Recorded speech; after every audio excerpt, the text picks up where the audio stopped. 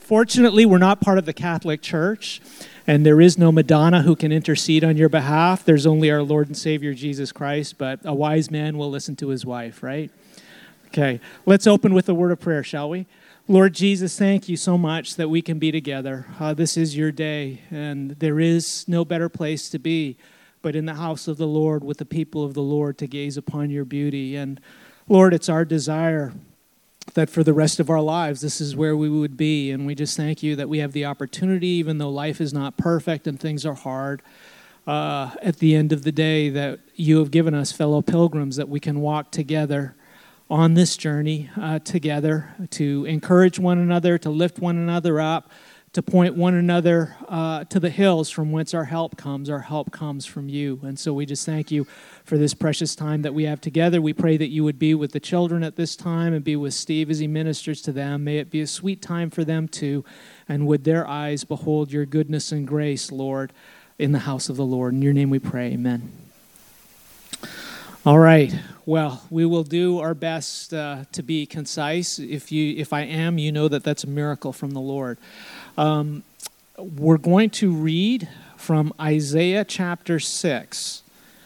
And let's see, David Goy, you're closest to the front. Would you be so kind as to come up and read Isaiah 6, 1 through 7 for us, please?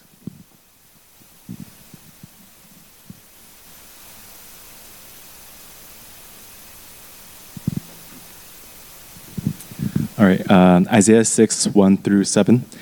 In the year that King Uzziah died, I saw the Lord sitting upon a throne, high and lifted up, and the train of his robe filled the temple. Above him stood the seraphim.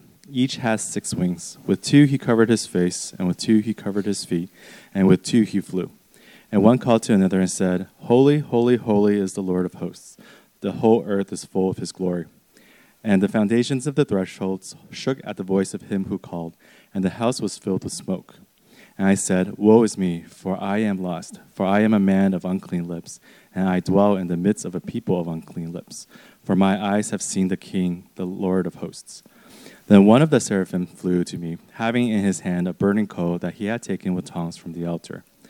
And he touched my mouth and said, Behold, this has touched your lips. Your guilt is taken away, and your sin atoned for. Thank you, David. Now, Danny had no idea that, I don't think he did anyways, that we chose this passage for today when he chose the song for the children that we did. And I always love the way the Lord works through the praise team to get us on the same page. And this afternoon, I still thought I was in this morning. This afternoon, it's been a long day. This afternoon, what I hope to do for you is to draw a connection between what we just read, Isaiah 6, and what we're studying in Logos. 1 Timothy chapter 2 specifically, and Titus chapter 2. Okay, and hopefully it'll be a warm-up for this coming Wednesday evening. The idea behind Cornerstone is that we have a ministry where our hope and desire is that you would be equipped for the household of God, and that your individual houses, be it with your roommates or your families, would be an extension of the household of God, and that you would know and enjoy the presence of Christ and his blessing and his goodness, and the goodness of the gospel would overflow in your hearts and lives and homes. And so if we look at Logos, where Logos, we study the word, but the application there is about rightly hearing God's word.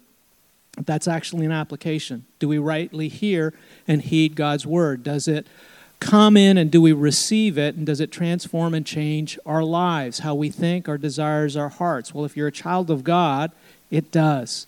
Okay, and by extension, this idea of cornerstone taken from Ephesians chapter 2 and also Matthew chapter 7 is this idea of if you're a child of God, you're a living stone, and Christ is your cornerstone, and we are being built up together into a house of worship where Christ and the Spirit of Christ is present, the glory of God is there, and the world is looking and seeing this beautiful house of the Lord that he is making, not we're making, that he is making.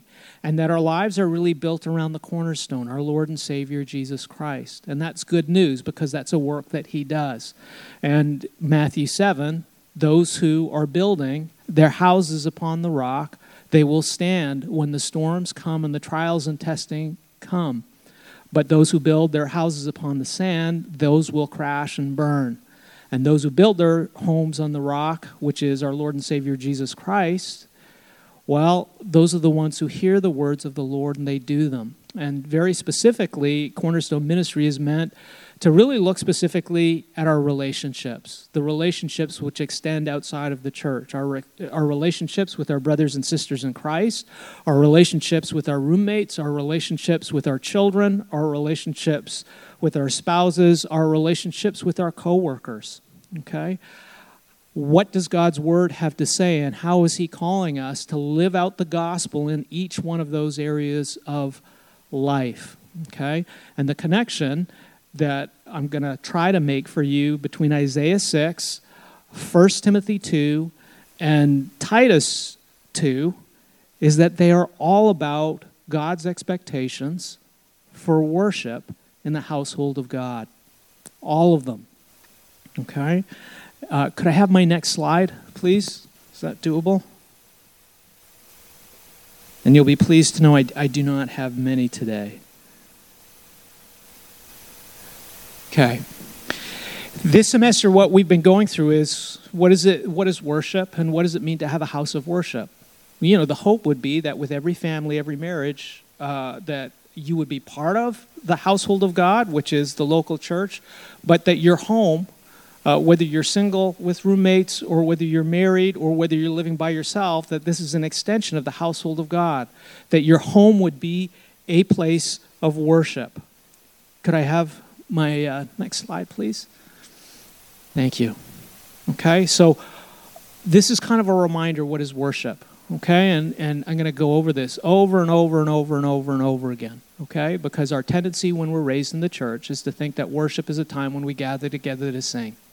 Maybe by extension, if you're serving and you're an usher, maybe that's worship true, okay, what we do. And when we think of worship in that way, first of all, we separate worship from the gospel. We separate it from the presence of God. We separate it from the joy of the Lord. And we segregate it, and we limit it to us, ourselves, what we do. And hopefully what you learned in the sermon this morning is that the way Satan tries to distract us and discourages us is by getting us to focus on what we do, and we forget about what Christ has done for us. Okay? So yes, worship in part is what we do, but we need to see it in its wholeness. Okay? And what drives worship and what defines worship is God's presence.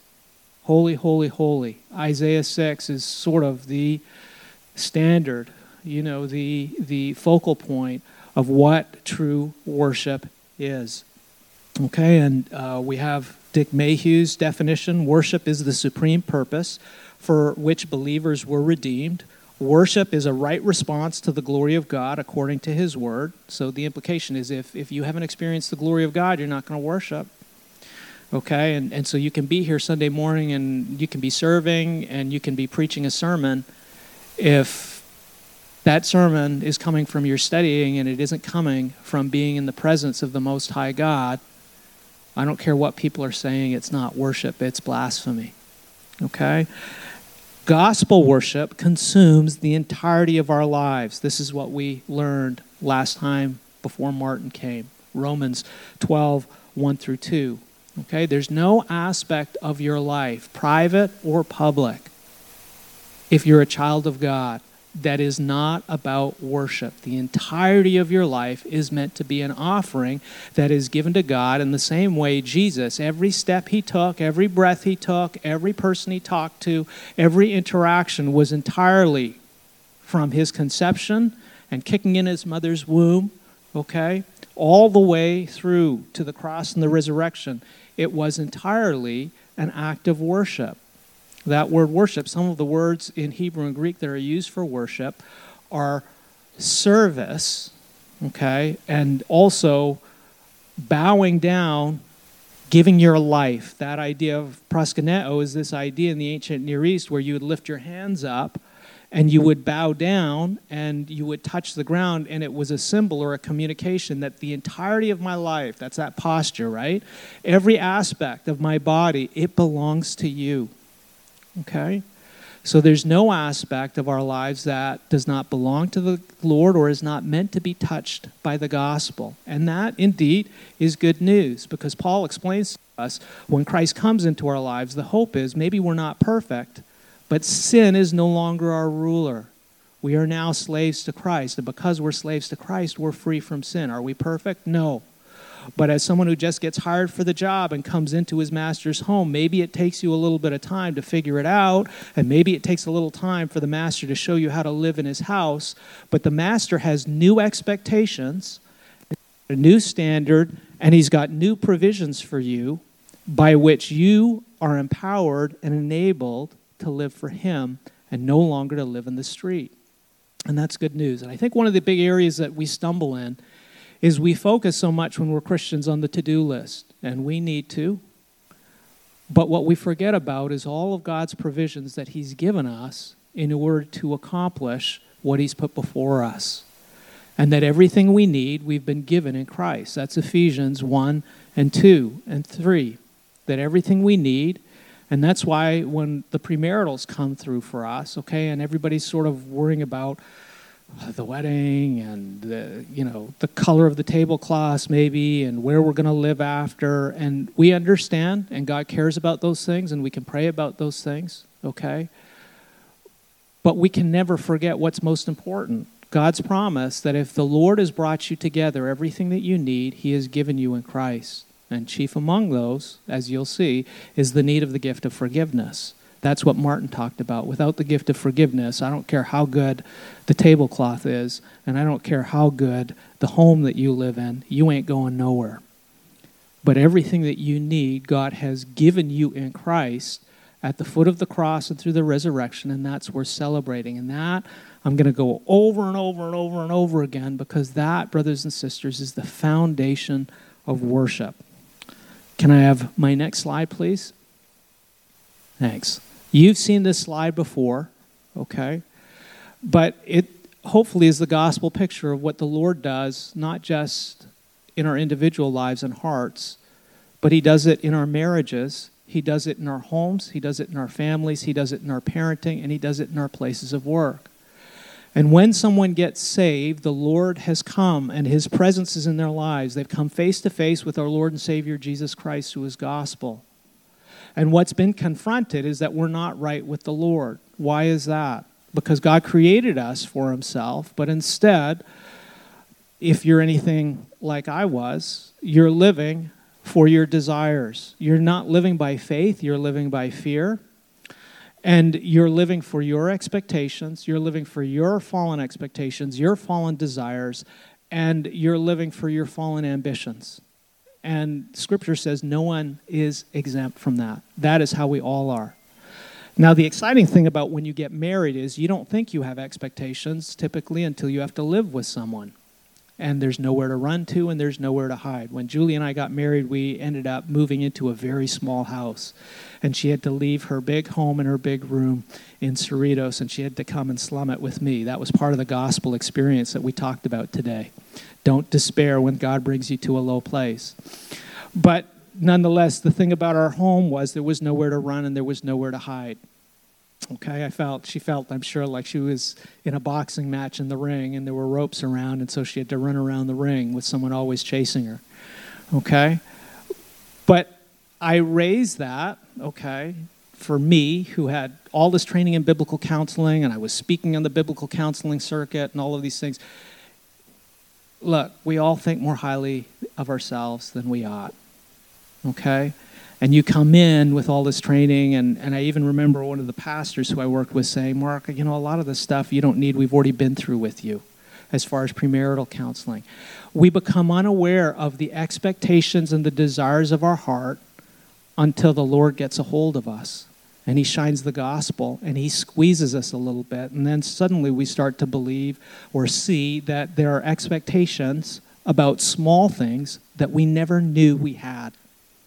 Flavors of ice cream, colors of cups, okay? Where the dishes go in the sink. I know that sounds ridiculous, okay? But honestly, you don't have to be a married couple for there to be falling out or disputes or disagreements where you don't spend time with one another over things as simple as that. The desires and expectations of our hearts, okay?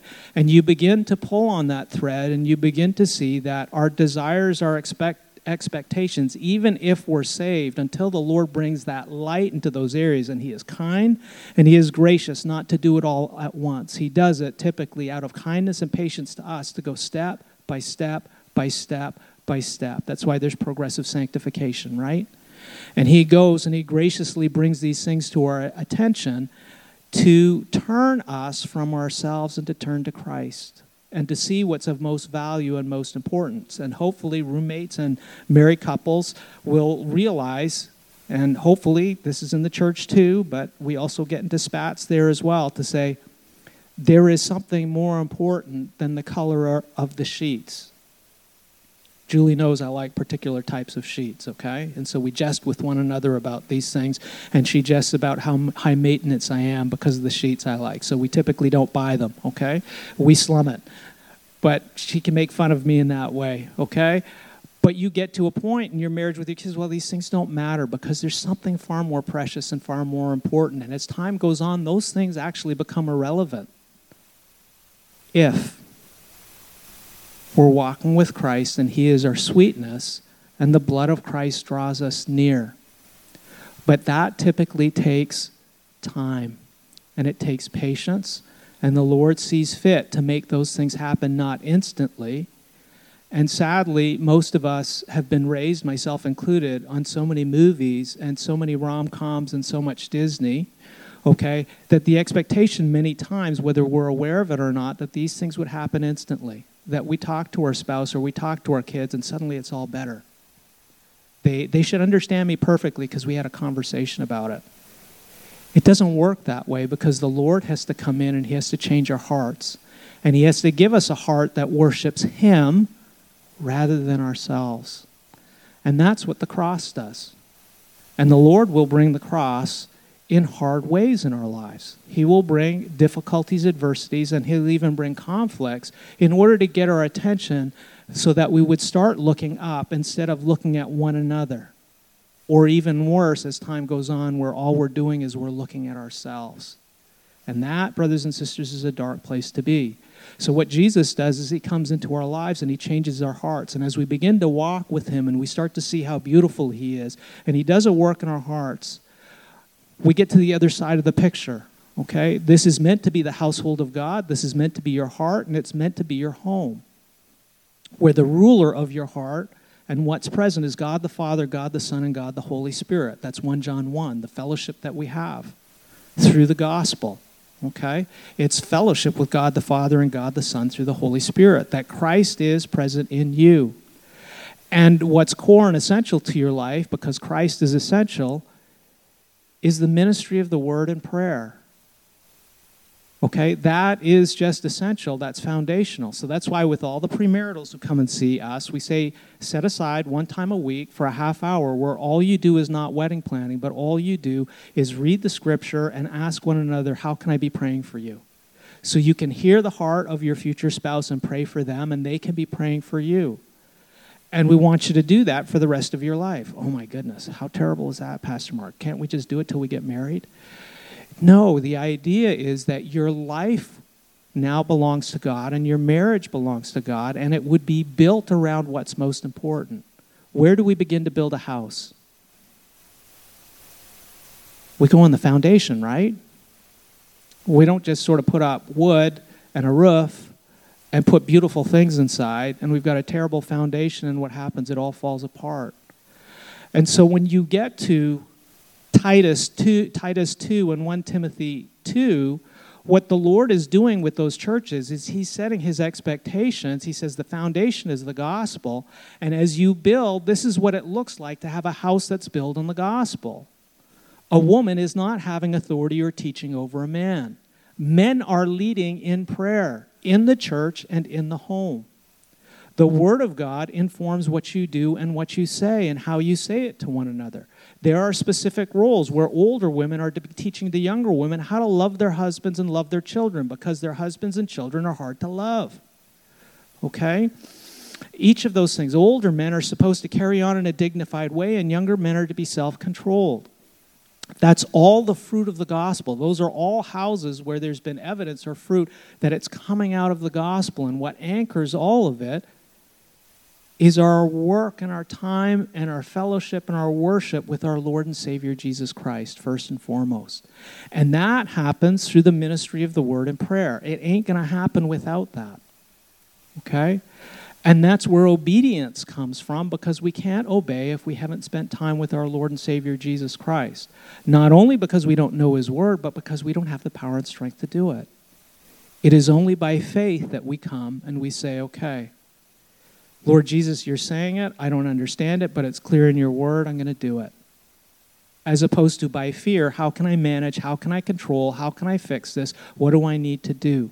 Okay, so that's progressive sanctification of where the Lord takes us. Can I have my next slide, please? We're almost done. This is my second to last slide. And hopefully I'll tie it up with Isaiah for you so you see where this is connected. This is what Teddy's going to teach at Lagos this week. So I'm not going to steal too much of his thunder. But at the end of Titus 2, okay, the Apostle Paul talks about the gospel. And he talks about why we train and why we teach in righteousness. It's because Christ's grace has come. We don't do it in our own strength. The reason we're able to do it and the reason we go in this direction and we put off ungodliness and we live God's expectations, not our own expectations, is because Christ has appeared. We've been forgiven. He's delivered us from ourselves. We're not perfect, but his grace is present in our lives. That's why, as we talked about earlier today, when someone is consistently choosing their sin rather than Christ or his word, and they've been confronted repeatedly, and they can't or will not leave their sin, we have to step back and say, okay, is grace really present in your life? Have you just been happy because you've been coming to church?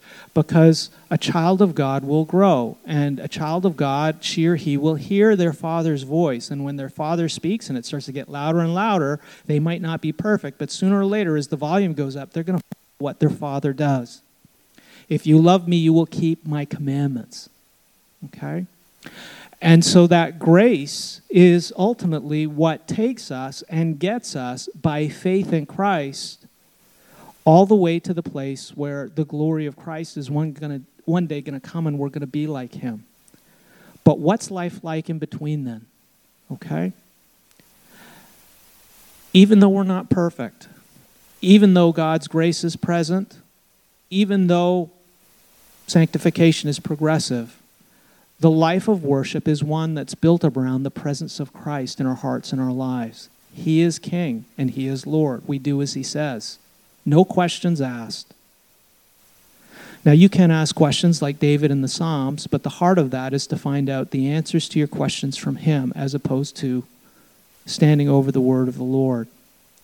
And if indeed Christ is going to be king, then your life is going to be built around the ministry of the word and prayer. Did I say that before? I did. And I'm going to say it again and again and again. What we do on Sunday should be a model for your home. I know we're not used to this. I know we weren't raised in families where this was the case. Typically, for most of us growing up in immigrant homes, our lives were built around work and education. Okay? There's a place for work, there's a place for education. Work will by nature take up most of your time. But work and education without Christ or his grace is idolatry. And you all and I know what that looks like. And that's not enough to sustain a family, and sooner or later it crumbles and burns, even though it might buy you a big house.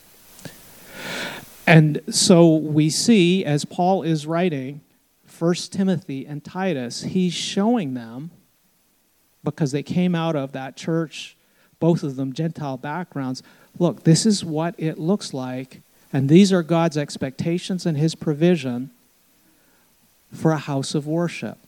A house of worship, even if it's your home, even if you're a bunch of roommates and you're not married.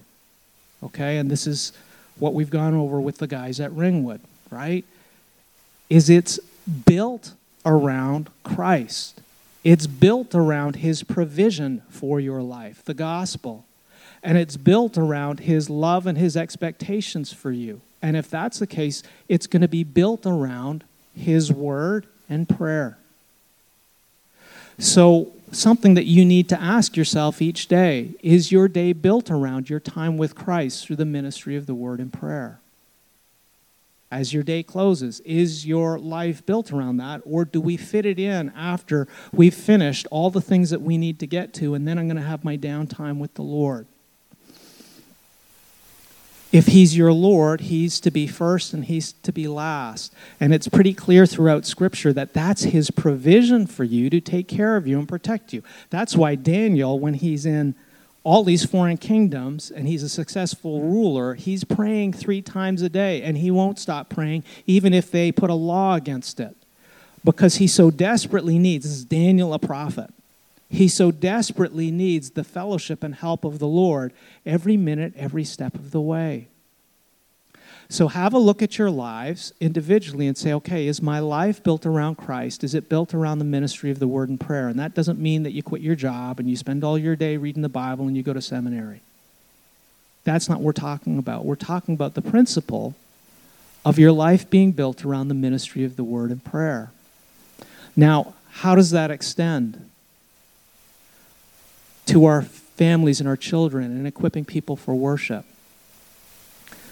If you're a child of God, the Holy Spirit and his word is going to change you. It doesn't happen microwave, Benny Hinn, in an instant, but it does happen over a period of time. The Lord promises that. He says, my word will not return to me void. It's going to change you. It's going to change how you think. It's going to change your expectations. It's going to change what you feel comfortable with. And it's going to do it naturally and organically. And yes, there's time for biblical counseling where a brother or sister is going to come and rub you the wrong way, or he's going to force the issue, but he's going to use your life in the local church. But at the end of the day, God's word and prayer is going to change you. It's going to transform your life, how you think. And that's because God has promised to do so, and that's because that's his provision and where his Spirit comes in. As your life changes in front of your children or your spouse, they are going to notice over time that you are changing. And the presence of the Lord is going to be a witness and an encouragement to your spouse and your children. Does it mean your life is going to be perfect and easy? No. Because what will happen is people's flesh will start to push against you. Why do we have to do things this way? Why does it go that way? Yes, that's going to be there. But nonetheless, the light that's being shone in your home, and Chris G. talked about this earlier, is the light of an example. That as people see you, they see that your joy and delight doesn't come from the size of your house, the car that you have, all the whistles and bells, whether things are going well or not. You're not distracted with those things. At the end of the day, your joy comes from the truth and reality of the gospel that you're forgiven and you're loved by Christ. That he's present in your life day in, day out, good days or bad days. Now, do we need help with that? Yes, we do. But that's part of the witness, too, when someone's heart is transformed, is when I come, Julie will take one look at my face and she'll say, you're not doing well, okay? That means I'm in the flesh. That's code language, okay? All right? That means I need more Jesus, all right? Or she'll say, is this what the gospel says? Okay? I tore off the bumper on her car yesterday, so all I could talk about yesterday was tearing off the bumper of her car, and I did it too. I pulled into our garage, right? After an elders meeting, no less. And this is the Lexus that she bought years ago when she was a single gal, which was, her pride and joy. So the Lord was the wrecking ball, but I take first total responsibility. So that's against worldly luxury cars. Anyways, that's not what I'm saying. But yesterday, I'm like, honey, I feel so terrible. I feel so terrible, right? And then she gently said to me, look, it's time to move on, right? And I was convicted that in my heart, that is not a gospel perspective. I'm trying to teach today about not being distracted by secondary things. Does Christ still love me whether I tore off the front of her Lexus or not? He does. Am I still righteous before the Lord? I am. Does our family have everything we need? Absolutely. Is there love, grace, and mercy and forgiveness from those in my home? I'm richer than any man. So why am I grieving over that car? Well, it tells you a little bit where my expectations and my heart is. And those are areas where I need to repent okay, and look to the Lord. Where does that come from? Praise God, it came from my wife, but ultimately that's the presence of Christ and the ministry of the Word and prayer in her life. Okay? And so where I'm going with this, yes, I can tell you how to do it, a children's lesson. We can do it blindfolded. It's not rocket science. But the place we begin is by, as the Hargroves mentioned, is our tone. It's what's in our heart, right? And when we have a hard time and we're struggling with bitterness and discontent, which we all do, because life is hard, will we go to Christ? Will we be thankful? And will we look to Him to give us the help that we need, to say, Lord, this is hard, I'm struggling. Would you help me? And would you do a work in my heart and life? And then, brothers and sisters, as we're walking in the light, we are in a position with our wives and our children to read the Scriptures together. And we do that with our children. We don't know whether they're saved or not, so that they can see what gives us joy. So they can hear, after we go through the study, well, this is what the Lord did for your mother and your father. Did you know your father was a pretty worldly guy who loved all those whistles and bells? And the reason we're here in San Jose is because God did in your father's life the same thing that He did in the Apostle Peter's life and the Apostle Paul's life and Jeremiah and Isaiah and all these men. He got a hold of him and said, your life is not pleasing to me. And you're missing out on what's most important. It's our Lord and Savior, Jesus Christ. And you have an opportunity to walk your children through, and we do need to, consistently, to read the Scriptures so that they know from Genesis through Revelation the story of God, but also how God has loved us and the work that He's doing in our lives. And then we need to pray consistently with our children. So I'm telling you, parents, it's as simple as setting aside a time a week that is holy, set apart for the Lord. Roommates, you guys are gathered together, setting aside a time a week, which is holy, where you consecutively read through God's Word and hear Him speak to you, and understand the story of God and the narrative that He's put you in, and that you also have an opportunity to pray together to experience the fullness of His pleasure and His presence in your lives. And with families, we get the opportunity to bring our children in and ask them for prayer requests and say, what do you need help from God with? Are they saved? No, but they do need to know that there is a God present, and He's the one they need to go to ask for help in their time of need. So that one day when the Lord sees fit to regenerate their heart, the pieces come together. But faith comes from hearing, and hearing from the Word of Christ. And so we have a responsibility to pray and read the Scriptures to our children and to our spouses and to our family members. That is our responsibility, our first responsibility, I'm going to say, in the household of God. And it doesn't take a lot of time. So what does this have to do with Isaiah? And I'll close with this. Can I have my final slide? Okay. In the book of Isaiah, what's so beautiful is Isaiah shares with us his call. He's discouraged about the death of a good king. And so he comes into the house of the Lord. And when you go through those first 5 chapters of Isaiah, Isaiah has laid out all the condemnation and all the woes of the sins of the people. But when he gets in front of the Lord, he realizes, as bad as they are, I'm sinful too. Woe is me, I'm undone, I'm a man of unclean lips. And as he beholds the glory of the Lord, his life is changed. And his life is changed first by seeing how sinful he is. And then God so graciously sends one of his angels to touch him with a hot coal which comes from the altar where the animals are sacrificed, and from the blood of Christ that is shed for his sins, and from that hot coal that is placed on his lips. This is entirely what the Lord does. He's forgiven. And it's at that point that Isaiah is equipped and ready to go out and serve and speak to the people the Word of God. Brothers and sisters, that's worship. That's what we hope to do on Sundays. But by extension, that's what you hope to do in your homes with your roommates and your children. That as you come face to face with the Lord, He is gracious and merciful.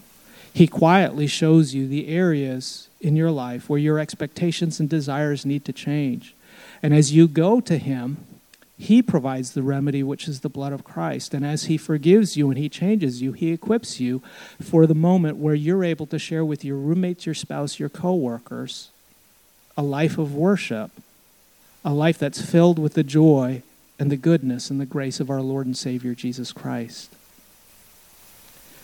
The model and the blueprint for a house of worship is simple. What's necessary is the cross.